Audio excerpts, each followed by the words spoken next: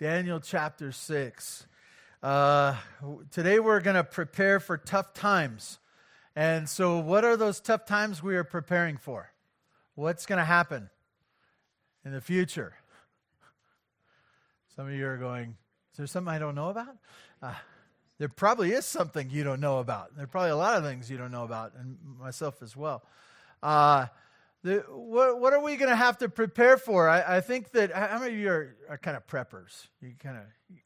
Come on, you can put your hand up a little bit. Some of you got that Patriot food that lasts like 100 years or something like that, stored in your attic. And some of you are military people. You just got I think they're called MREs or something like that. And you go, I ate these in the desert, and so they're good enough for me here too. And you're kind of preppers. Some of you have water because you've been in California, and water seems like a good thing. We're in the desert, right? And there might be earthquakes, and somehow when there's earthquakes, you don't have water. I don't know how that all goes together, but some of you, do any of you have a generator? Any of you have a generator? Some of you are fancy. You even have it hooked up to your house. You don't do the power cord thing. I think I have like 500 feet of power cord just going the spider web. One of these days, I'm going to get that all hooked up and really cool and I'll be looking forward to the power going out. Anyways, you think about the different things. How about economic collapse? Do you know that the dollar could be worth nothing? It kind of is worth nothing, but we just don't know it yet. And we're switching it around and stuff. And you think it's worth $10, and I think it's worth $10, and so it's fine. But what if one of us doesn't think it's worth $10? You say, well, we can go get the gold. You look for that gold, okay? It's as close as the end of the rainbow, right? You think about all these different things that could happen. What about our military? Is our military protecting us? We have a lot of military connections here in the church, and I appreciate when you men tell me that we're doing fine, we're doing great. But what happens when China gets the F-37 or something like that? And you say, there is no F-37. That's what you think, right? Maybe they're going to get something bigger, faster, stronger. Or maybe there's going to be a sub out in the Atlantic or the Pacific or somehow. Yeah, what you think of all the things that could happen. I'm not trying to raise your blood pressure, by the way. I have other things I could say to do that, but I'm just going to leave it there. What are we prepping for? This is kind of what we're going to be talking about today. Really, not what are we prepping for, because I don't think we can figure that out. But I do know this, that we can be prepared for whatever comes. And that's what we're going to be talking about today. In Daniel chapter 6, we tried to take all of it last week, but I want to finish this up because I think it ties in greatly to being prepared. Greatly to being prepared. And then I have a list of 9, 10, or 11, or 12, depending on how we're doing, of things, how to be prepared for tough times ahead. Last week, I want to correct something I said last week, that I told you that plywood was $50 a sheet last week. And I went into Home Depot on Monday, and it was $55 a sheet, okay? And I thought, whoa. There might be a black market for plywood here somehow. Anyways, what was I talking about? The Bible. Daniel chapter 6. Got it. Daniel in the lion's den. You remember last week, if you were here, Daniel was in the lion's den, and I would say old Daniel was in the lion's den. He was an old man who would not swerve from his spiritual habit of prayer, even against a law that was made against him, a law of the Medes and the Persians that could not be changed. And so Daniel got thrown into the lion's den, and it says that God sent an angel to shut the mouths of the lions so that he was unharmed. And then all his accusers got thrown in there with their wives and children, and the lions did a job on them. And so we come to this morning, we just want to see really Darius, his response to what God had done for Daniel. So if you'd stand in honor of God's word, I'd like to read to you from Daniel chapter 6, starting in verse 25. God's word says this, Then King Darius wrote to all the peoples, nations, and languages that dwell in all the earth. Peace be multiplied to you. I make a decree that in all my royal dominion, people are to tremble and fear before the God of Daniel. For he is the living God, enduring forever. His kingdom shall never be destroyed, and his dominion shall be to the end. He delivers and rescues. He works signs and wonders in heaven and on earth. He who has saved Daniel from the power of the lions. So this Daniel prospered during the reign of Darius and the reign of Cyrus the Persian. God, thank you. Thank you for your kindness to us, your mercy. Thank you that you are a God who is above all. God, help us to be prepared for the days ahead. God, I struggle, as all do, wondering what comes next, wondering what event is significant and what is not. I struggle with knowing how to prepare for the days ahead. God, help us all to gain clarity with what it is to live in our time and our place today as we seek to serve you, trusting you for the days ahead. We thank you in Jesus' name. Amen. You may be seated.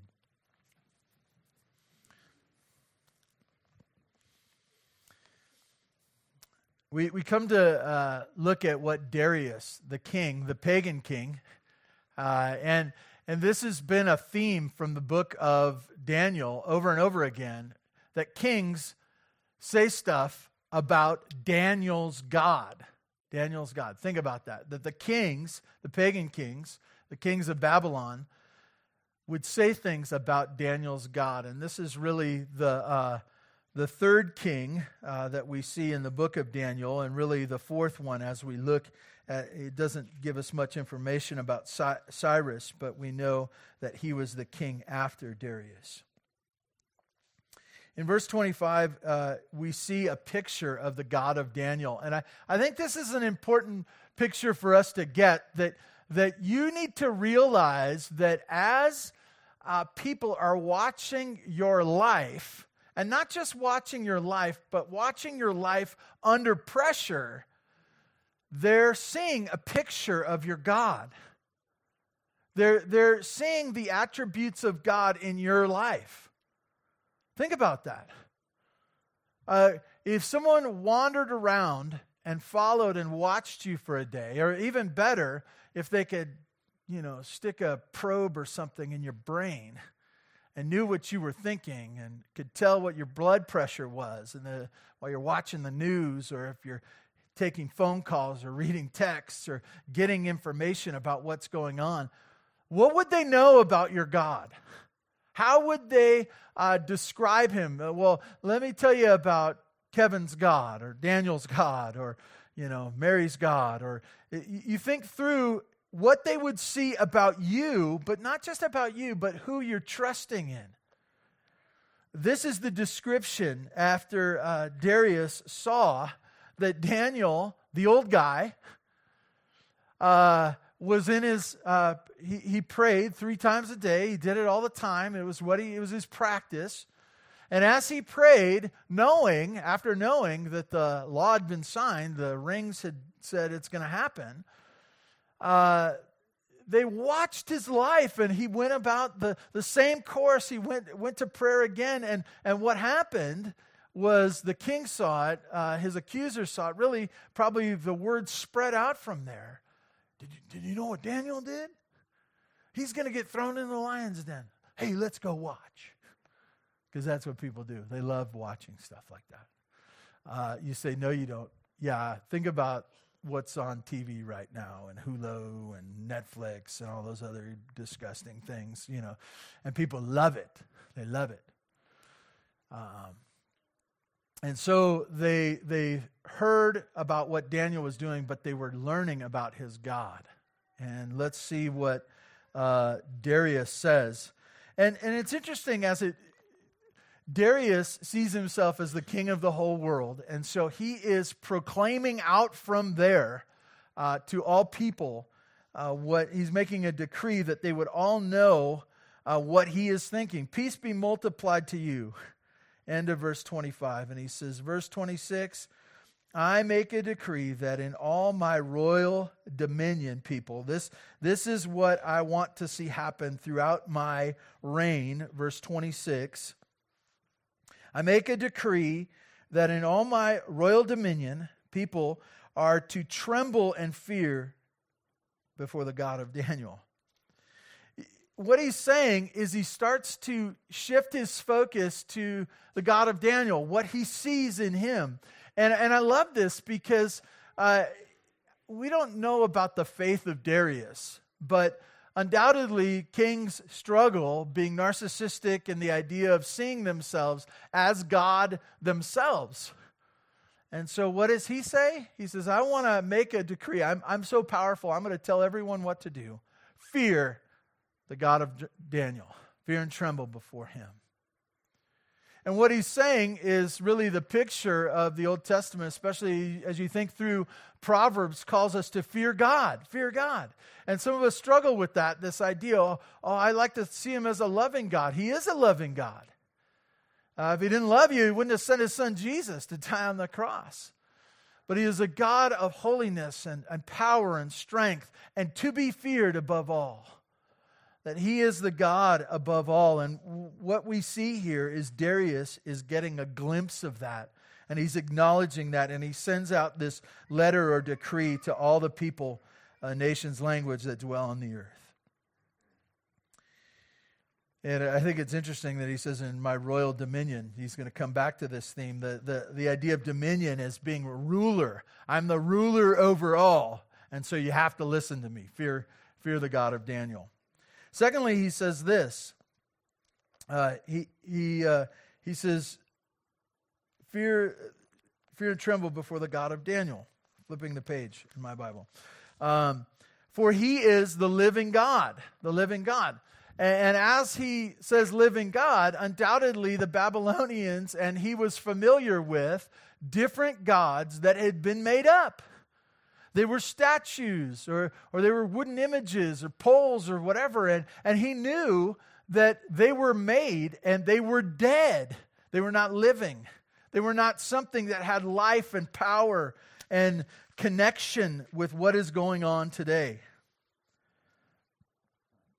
He is the living God, not fake, but alive and active. He's not just the living God, but he is the forever God. He says, for he's the living God, enduring forever. Think about the time of Daniel, and even as an old guy, what did he know about kings? Kings come and go. They just come and go. And he'd outlasted a bunch of them in captivity. In captivity. You see this, and it's an amazing picture that Daniel is just faithfully going about being God's man in Babylon, in captivity, and kings are coming and going. And so he says, he's the living God. Darius acknowledges that God is the living God, the God of Daniel, but also the forever God and will be forever. He looks out past his life and he realizes that this God whom Daniel served, protected him in the lion's den, he will be past my existence. He will. He says, living God, forever God. And he speaks now of his kingdom. And he says, his kingdom, meaning Daniel's God's kingdom, shall never be destroyed. Never be destroyed. We're going to get into that in the chapters to come, but you remember as Nebuchadnezzar had a dream, and this dream was about Babylon. It was about Greece, right? It was about the Roman Empire and how they were all, the Medes and the Persians and these four empires that would come and go. And even as they knew that in history that kingdoms come and go, he says, no, not this one. That this kingdom will not be replaced. You think about why kingdoms fall. They're overthrown, right? They become insignificant. You have the fall of Jerusalem, which goes to Babylon, right? And then you have the fall of Babylon. Then you have the fall of Greece. And then you have the fall of Rome. And then you might have the fall of U.S. And then you might have the fall of Russia and maybe even China. But know this, The God of Daniel, his God, his kingdom will not be replaced. In the end, it will stand secure forever. And in this, he says this, and his dominion shall be to the end. He talked about his dominion over the kingdoms of the earth, but now he says the kingdom, Daniel's dominion, that word for ruling over, it shall be to the end. And so that you get this picture from Darius, right? From Darius, of the God of Daniel, that the king and the kingdom are better than anything. They don't compare to anything that he has seen, even his own kingdom, undoubtedly, which he loves. He goes from there and he turns to really the significant events. He sees this generally about the character of Daniel's God, but now he turns to the event of the lion's den, okay? And he says this, he, meaning the God of Daniel, is the one who delivers and rescues. The one who delivers and rescues. What a picture, right? That in the midst of just everyday life, and in Daniel's everyday life, what happened? Well, you got thrown into the lion's den. It's a bad day, right? He got thrown into the lion's den, and God was active in that. He was the one who delivered and rescued. And this is the thing that is so important as we think about. They were in captivity, right? They were not in power. They didn't have rights. What if we don't have rights? As a good American kid, growing up in Santa Barbara, in elementary school, I remember, I don't know how American kids get this, but they just do, okay? They just know about freedom and stuff. And I remember on the playground, and, you'd say something rude to somebody else, and they say, you can't say that. And you say, I have a right of free speech. It's my right. Little kids in Santa Barbara even knew that, right? They talked about rights, and you can't make me do that. And I have rights as a citizen, and all this stuff. And what if you don't have rights? I want to tell you, Daniel did not have rights. He didn't have them. But even then, who needs rights when you have a rescue and a deliverer? A God who is over all. He wasn't trusting, I think about what we trust in. We trust in our education. We're really smart. I have a bunch of degrees, right? You say, well, I've been to school. I graduated from high school. I'm really smart. I had a great GPA, and I went to this college and that college, and I got this master's or this doctorate or whatever is after a doctorate. I don't know. I'm really smart. I trust in my education. I want to tell you, Daniel did not trust in his education around the lions. He didn't have a way to put him in a trance or something like that. It wasn't his education that saved him that day. It wasn't anything. It wasn't his education. It wasn't his family name. He didn't say, I'm one of God's people from Jerusalem, come from a really smart family. We're a big deal. The lions weren't interested. They weren't interested. They were wondering if he was tender, He wasn't, by the way, because he was an old guy. Wasn't his family name. He didn't have a great strategy, and he wasn't prepared. He wasn't prepared. He didn't have the armor. He didn't have the equipment. He wasn't prepared. But in the end, he did just fine. Why? Because of his rescue as deliverer. It says that Daniel's God was the deliverer, the rescuer, and that same God works signs and wonders in heaven and on earth. And what that means is this, that as Darius looked upon Daniel, he says, something else is going on here. Something else is going on. That Daniel's God is somehow at work doing stuff right now. That he is actively involved in whatever is going on. We thought, we made this law, the Medes and the Persians, it's kind of a big deal. We know the lions, they're for a purpose. We throw them in there. We were doing stuff, and it still didn't work out. Daniel's God was doing things both in what we're doing right here, but also in heaven as well. He is at work. And he highlights, and I'm sure the king, knowing this, was just overwhelmed by what he saw, right? By what he saw, because he ends his little section here. He says, "He who saved Daniel from the power of the lions." And literally the picture of the hands of the lions. You know, you picture, if you've ever seen a lion eat, now that's good television right there, by the way. You just puts their paw on them and they're just tearing, and it says that Daniel's God even saved Daniel from the hands from the lions, their work that they were about to do. This is what Darius saw. This is what he saw in the life of Daniel. And the chapter ends with this. It says, so this Daniel prospered during the reign of Darius and the reign of Cyrus the Persian. There's your prosperity gospel right there. Daniel prospered. And what you need to think about is this. When you think of prosperity, most of the time we think of driving a big fancy car, having gold jewelry hanging from our neck. You imagine Pastor Kevin showing up with a big old gold necklace with a medallion or something. I wouldn't unbutton my shirt or anything, but I'm just saying his hanging there. But so that's what we think of as prosperity. We think of getting everything that we want. And you have to look at the life of Daniel and you realize that he didn't get everything that he wanted. He didn't get to live where he wanted to live. He didn't get to a choice of jobs, right? He had some great jobs, but there was always pressure. He didn't get to be near his family, right? We see these things and we realize that it wasn't that everything was perfect for Daniel, but because of God's hand on his life, he prospered in what he did. And so as we look at that, we can see that that God was involved in Daniel's days, his life from start to finish.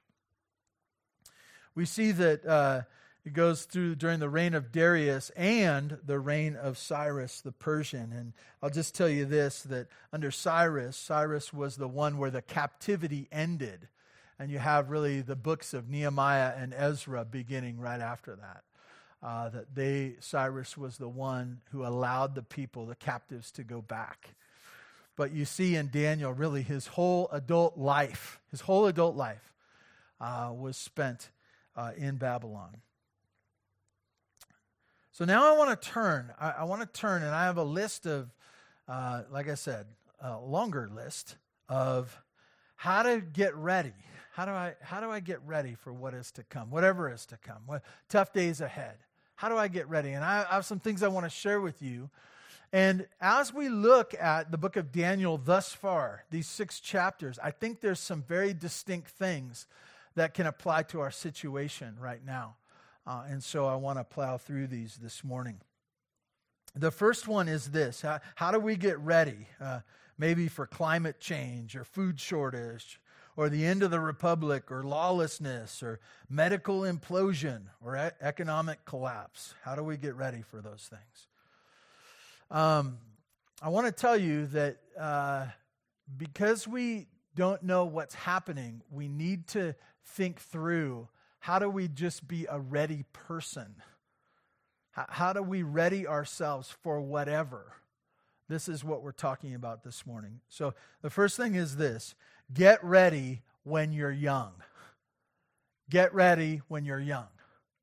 We have some young people here. And when I say young people, I'll just consider anyone 20s or down. Some of you can't even see 20s, right? You can't. It's so long ago you've forgotten about it. But 20s and down, I want to encourage you. How do you prepare for what is to come?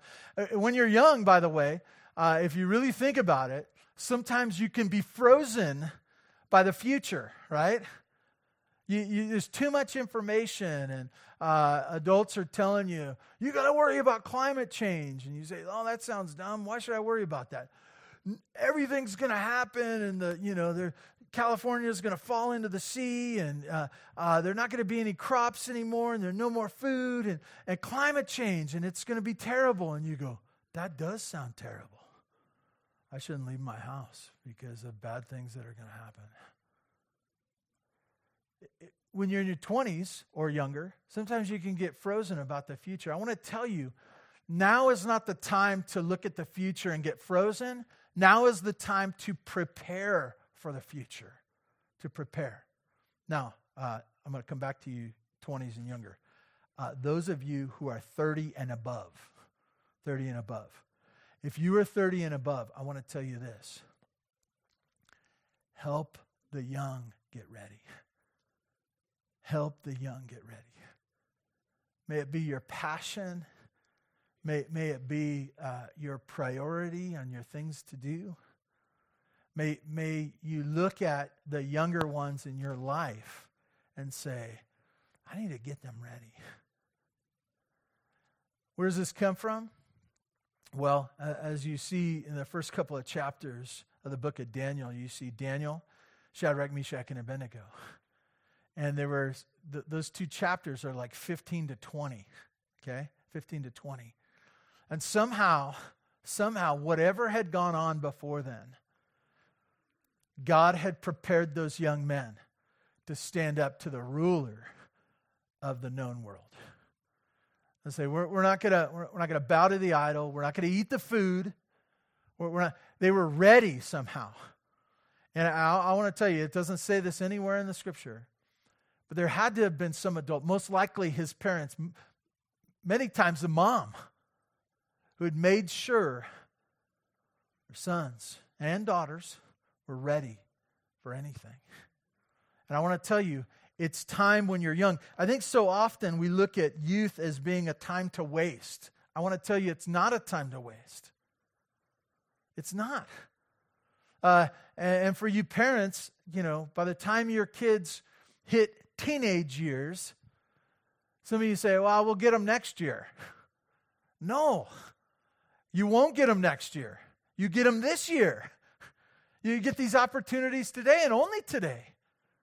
And so you give yourself to their preparation. Daniel and his friends were somehow ready, and what they were ready with, we see in Daniel's life, it served him for a lifetime. You see, what we're looking at here is this, to ride a bike, right? You say, when you ride it's like riding a bike. You never forget, right? I wouldn't suggest it for most of us who are older to jump on a bike. You say, I haven't done this in years. But it's the idea that you learned something when you were young and it served you a lifetime. In Daniel's life, you see this, that he was serving the Lord in his teens. And at the end of his life, in his 80s, he was still serving that same God with those same disciplines and habits. We'll get to those. So get ready when you are young. And for those of you who are not young, help the young get ready. Number 2, learn the answers and make them your own. Learn the answers and make them your own. What I mean by that is this. Know the Scriptures. Know the Scriptures. This book is meant for life. It's a book meant for life. It's not a Trivial Pursuit book. It's not even a book to be tested on, per se. See how many right answers you can get. It's a book that's meant to transform your life, and so you need to know what it says. You need to. And so there's this passion in life as you're young, but throughout your life, is to know what God has said. I think so often we look at the knowing of Scripture as something that's, when I have time. When I have time. I'm not really interested in that stuff right now. Maybe I'll be interested in it later. I want to tell you that what we do to prepare is to learn the answers now, that we would make them our own. And when I say make them our own, that we would be trained by them in such a way that it's not just what the Bible says, it's what I know to be true because I know the Scriptures. Learn the answers, make them your own. Number 3, depend on Him in prayer for everything. Depend on him in prayer for everything. It says of Daniel that he prayed 3 times a day. When you pray once a month, it's hard to get everything in, right? But when you pray 3 times a day, what are you talking to him about?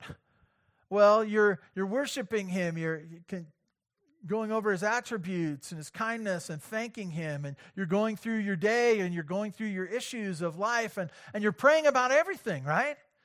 Because you have time to do it, because you're spending the time and you're reflecting and looking at your relationship and building that.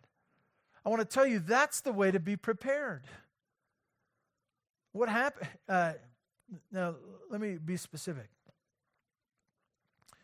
What happens when you have to go to the hospital? What do? Well, you freak out first, right? That's most of our knee-jerk reaction, right?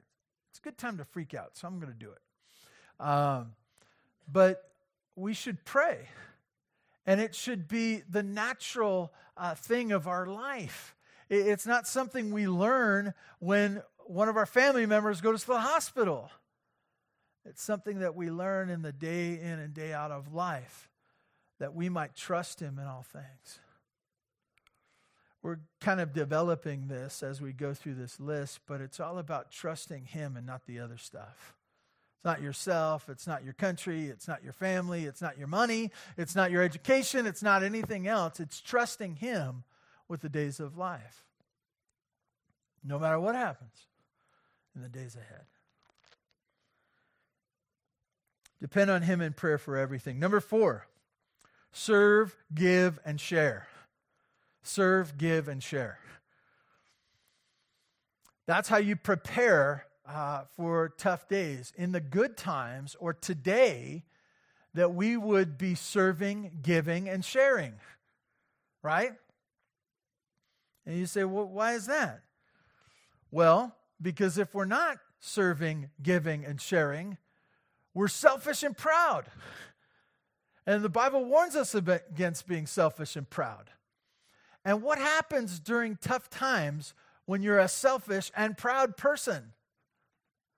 You become more so.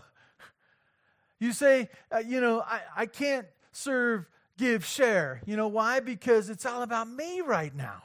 It's tough times. Who cares about anybody else? Now is the time for me.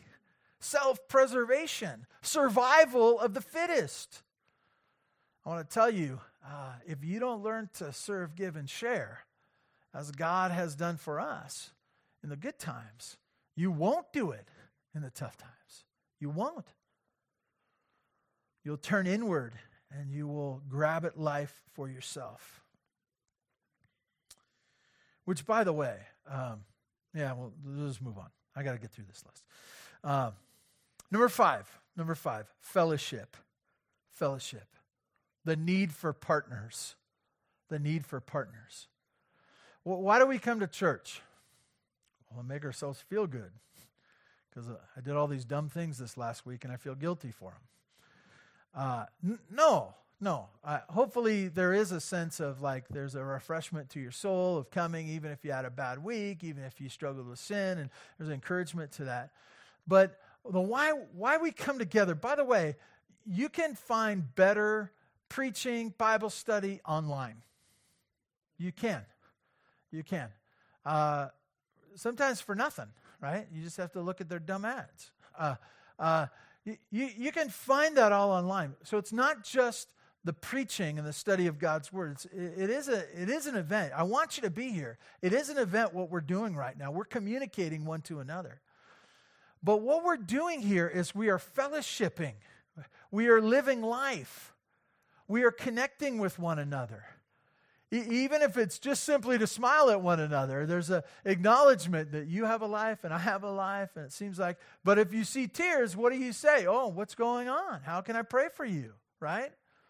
How's your week? What's going on? How are your kids doing? Oh, you don't want to talk about it, huh? Maybe we should talk about it, right?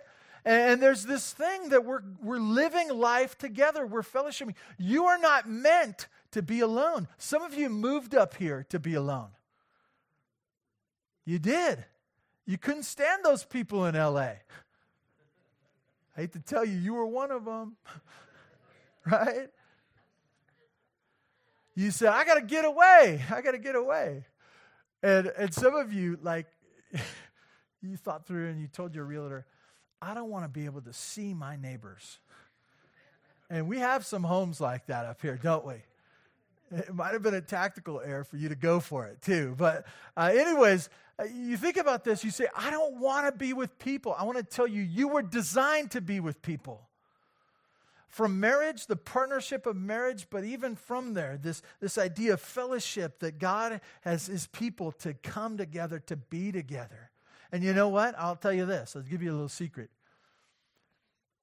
The more you're with people, the better it is for you. You want to stay in your home, in your room, in your backyard, counting your flowers or the bunnies or talking to your dog. Like, I want to tell you, that's all fine and good and stuff like that, but God wants you to be with people, God's people, their strength. I want to tell you, if you look at the book of Daniel, there were the three friends in Daniel. There was a fellowship there. There was a fellowship there. There was a strength there. And especially I look at that second chapter and I wonder, like there might have been like 10, 20,000 people all bowing at one time. And these three dummies standing there sticking out. And everyone going, what are those guys doing? But there was fellowship in the three, right? We need people. And I want to encourage you. If you're going to be prepared for the days ahead, you're going to have people in your life who love you, who care for you, who walk with you, who know Christ. If they don't know Christ, you got to keep looking, right? It's not that you can't be friends with them. It's not that you can't share a meal here and there, right? But if you're going to depend on them in tough times, I want to tell you, they don't have the resources for you. You need fellowship. We have a need for partners. I want to tell you, it's not an option. It's not an option. It's a necessity. Number 6, know the God of Daniel. Know the God of Daniel. And what I mean by know the God of Daniel, know what he's like. Know what he's like. And I'll just point you back. We just looked at Darius, his description. That's the God of Daniel. That's what he looks like. That's how he acts. That's his resource. That's what Darius said. It's interesting, in chapter 5, Belshazzar was the king, and he was at this party, and he was doing whatever he wanted to do. And what happened? What happened? There was a hand writing on the wall, and he goes, oh no, what am I going to do? I've had too many, and I don't know what's going on, and it's scary, and I don't know what to do, and nobody knows how to read this. You know what? King Nebuchadnezzar's wife, one of his wives, comes and says, there's a guy Daniel. There's a guy Daniel. And somehow God's with him. Somehow God's at work in his life. She knew. She knew. You talk about Nebuchadnezzar in Daniel chapter 2. This is what he said. He said, truly your God is a God of gods, the Lord of kings, and a revealer of mysteries. For you have been able to reveal this mystery to me. That's what he said in Daniel. He knew. Nebuchadnezzar knew. You move on in the book of Daniel chapter 3, and Nebuchadnezzar says this about, he says, blessed be the God of Shadrach, Meshach, and Abednego, who has sent his angel to deliver his servants who trusted in him and set aside the king's law, his command, and yielded up their bodies rather than to serve and worship any god except their own God. In Daniel chapter 4, Nebuchadnezzar says again, how great are his signs, how mighty his wonders. His kingdom is an everlasting kingdom, and his dominion endures from generation to generation. That sounds a lot like Darius. You know why? Because Darius saw the same God. He saw the same God. And I want to tell you, you should be studying God. That's theology. Yeah, don't say the word theology. It makes you sound like a geek. Okay? But you study God. You study him as a person, and you consider his attributes, the things that he's like, how he works. And as you do that, that will give you confidence and trust for the days ahead, even if they're tough. Even if they're tough. I move on. So we study God. Number 7, fear God, not the cost. Fear God, not the cost. We're always doing a math problem and asking, is it worth it? We're always asking the question, what's it going to cost me? How do I fit it in? How do I get everything that I want and still have God? That's kind of the math problem we're always doing. And I want to encourage you that we set apart God as the only one to be feared, even as Darius saw. Fear God, not the cost. Don't respond to pressure or inconvenience. Don't respond to pressure or inconvenience. We've been talking about the church up in Canada, Grace Life Church, and Pastor Coates, and they're literally an underground church in Canada now. They're literally there. They don't publicize where they meet. I don't know if they have a door where they knock and you have to knock 3 times before you're let in. I don't know. I don't know how they're communicating, and I don't know how their church. They're literally an underground church. And some of you say, well, if it's an underground church, I'm not going. Because I kind of like the cushy pews. I kind of like, the band playing at full strength. What if we can't play the band at full strength? Not a lot of basements around here, right? And you say, well, what if we have to come at 5 o'clock in the morning? I'm not a morning person. Please have fellowship time with good coffee, okay? We think about convenience. We think about what it's going to cost. And I want to tell you, you have to get to the place where you're like Shadrach, Meshach, and Abednego, Daniel, and others who said, I don't care what the cost is. It's already decided. It's already decided that we would not respond to pressure or inconvenience. I want to tell you, I don't want to talk too much about this because I sound like a kook sometimes when I do, but what happens if, you get a card that says you can shop because you were vaccinated. And you say, well, it's not a big deal. It's just a shot. Yeah, okay. Actually, it's 2, but depending on which one you get.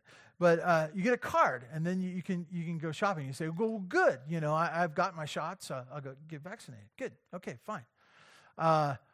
What happens in the days ahead? It's going to be a long time. Maybe not. Where they start separating, and they determine a group of people in the great states of the United States. They determine a particular group is a hate group. And it's Christians. And so you have to have a card for that, or you have to have some identification. And you can't shop at Home Depot or Walmart without that card saying that you're not a Christian. It would be a non-Christian card. Some of you say, can't live without Walmart. I love Walmart, The roll back the prices, I love them, right? Cheap junk there. I can spend a lot of money and get a lot of junk. What happens? And I want to tell you got to get fixed in your mind. I don't care what it costs. I don't care about inconvenience. I'm going to fear God, not the cost or the payment that I have to pay to put him in some second place, third place. It doesn't really matter what place he's in if he's not in first place. Which moves us to number 8. And I would say it this way. To get developed in you an even if sort of living.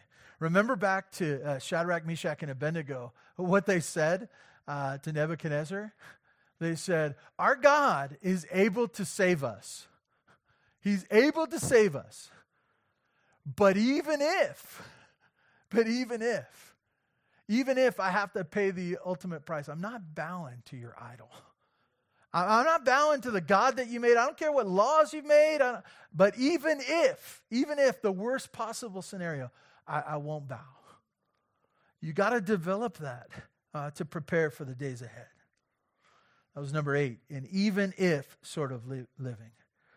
I want to encourage you to learn to speak about it, this sort of living, even to your own soul. I know sometimes as a parent you want to tell your kids big and important things. tell it to yourself first, right? Tell it to yourself first. Rehearse it in your mind. I'm not doing that. It doesn't matter. Even if this happens, even if this happens, even if this happens, I am not going to do that. And then teach your kids to do that. Speak it to the people that you fellowship with, your extended family, people who agree with you and don't. It doesn't matter what the cost, even if. I will not, I'll develop that in my life, this even if sort of living. Number 9. We're doing fine. Number 9, train your mind to think biblically about everything. About everything. You should be trained, ready. It's not just knowing the Scriptures. It's not just even being able to say the Scriptures, but to work it out. How does this work out? How does this work out with my parenting? How does this work out with my job? How does this work out with my eating habits? How does this work out with the days ahead, how I look at value? How does this work out with money? How does this work out with my schedule? To think biblically about everything. I want to tell you that most of the time when tough times come, you don't have time to think. In sports, they talk about, it's a fancy way to say that you practice a lot, but it says muscle memory, right? Muscle memory. And what that is, it's that you've done it so many times that even without thinking, when the opportunity arises, you do it. When you don't have time to think, you do the right thing because you've done it so many times before. I want to tell you, that's the way we should be with the Scriptures. That's the way. I think of this. I've told this story before, but I remember being in seminary, and one of my good friends, like this is a guy, I shared time with. We went on trips together. He's in seminary with me, and he comes up to me, and he says, "Hey, do you have $5 that I can have?" And you know what I did? I said, "For what?" And another seminary student walked by, he heard our conversation, and he opened his wallet and he handed him 10. And what that revealed to me was I was in the habit of being cheap, even with people that I loved. And that other dude, I don't know if he had any money, or maybe it was last, I don't know. But he just went bam, bam. He didn't think about it because he thought to himself, this is who I am. This is what I do. I've already thought about it. I want to tell you that's where we need to be for tough times ahead. We need to be ready to do the right thing. We need to get ready. That was number 9. Train your mind to think biblically about everything. Spiritual muscle memory. Number 10. Getting there. Number 10. I want to encourage you. This is just for us now, okay? This is what we should be thinking about now. Concern yourself with your circles. And what I mean by that is this. Who are you supposed to concern yourself with? Not the world. Not the world. Don't be so concerned about what's going on in Kenya, Moscow, Beijing, the Middle East. Don't concern yourself so much with, like some of us spend, I can't go to sleep. There's just so many crazy things going on in the world. Concern yourself with the crazy things that are going on in your house, with your wife, with your kids. It's interesting. The Bible's pretty clear that you're supposed to take care of your family. It even has some connections with the widow, right? And who's supposed to take care of the widow? Some of you are going to go, the church! And I want to say, no! It's only if they don't have family, right? And really, even if they have served faithfully, right? That comes as a secondary thing that the church would take care of widows. Family is. Some of you are saying, I hope my kids are going to take care of me, Hey, that relationship needs to be there ahead of time, right? You take care of them now, they're going to take care of you later. This is how this thing works. They know the Scriptures, right? If you've trained them in the Scriptures, they'll know that, right? And there's this connection. I want to tell you, your circles go like this. Your family, your extended family, the church your community. It's all right here. It's all right here. And pray that God would give you wisdom to know how much to involve yourself in that, right? How, to what degree, and there's always going to be more needs than you can fulfill. Number 11, we're going to get through all 12 here. Develop in your heart, your soul, the stubborn old guy perseverance. Develop in your soul the stubborn old guy perseverance. And what I mean by that is this. Have you ever tried to change the mind of an old guy? You know, a lot of them just turn their hearing aid down and smile and nod, right? Right? And they're already convinced, right? And they already have this persevering thing of, this is what I do. This is what I do. I'm a creature of habit. I've been doing this so long. I'm going to do it till I die. And what was that for Daniel? It was his spiritual habits, right? He wasn't up for sale in his 80s. It didn't seem like he was up for sale when he was 15 either. But I want to tell you that gets more stubborn as the years go on, in a good way. Some of you are stubborn in the wrong way, right? We won't point fingers or anything. This doesn't necessarily just have to be an old guy thing. It can be some of you vintage ladies as well. But I want to encourage you when it comes to spiritual things that matter, your convictions, your relationship before the Lord. I want to tell you, be stubborn about those things. Be persevering. Be convinced, I will make it by God's grace to the end. Faithfully standing with Him. And then lastly, most importantly, number 12, the gospel. The gospel. I want to tell you, you can't be ready for what comes ahead without it. You can't be ready for what comes in the future without Jesus. You can't be ready without Him. Jesus came because God loved us so much. He came to not just live a perfect life, but that was the sacrifice. That was the lamb preparation. He was perfect. He went to the cross for sinners. He was the only one who could do it. And apart from you trusting in Him, you're not prepared for anything. You're not prepared for anything. That we would trust in Jesus. Some of us, as we raise kids, we go, man, we got to prepare them for the future. You know, it's a changing times. They need to be ready.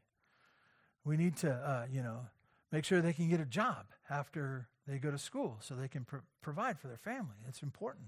They need to know how to read, do math, all the STEM stuff. I think that's what it's called.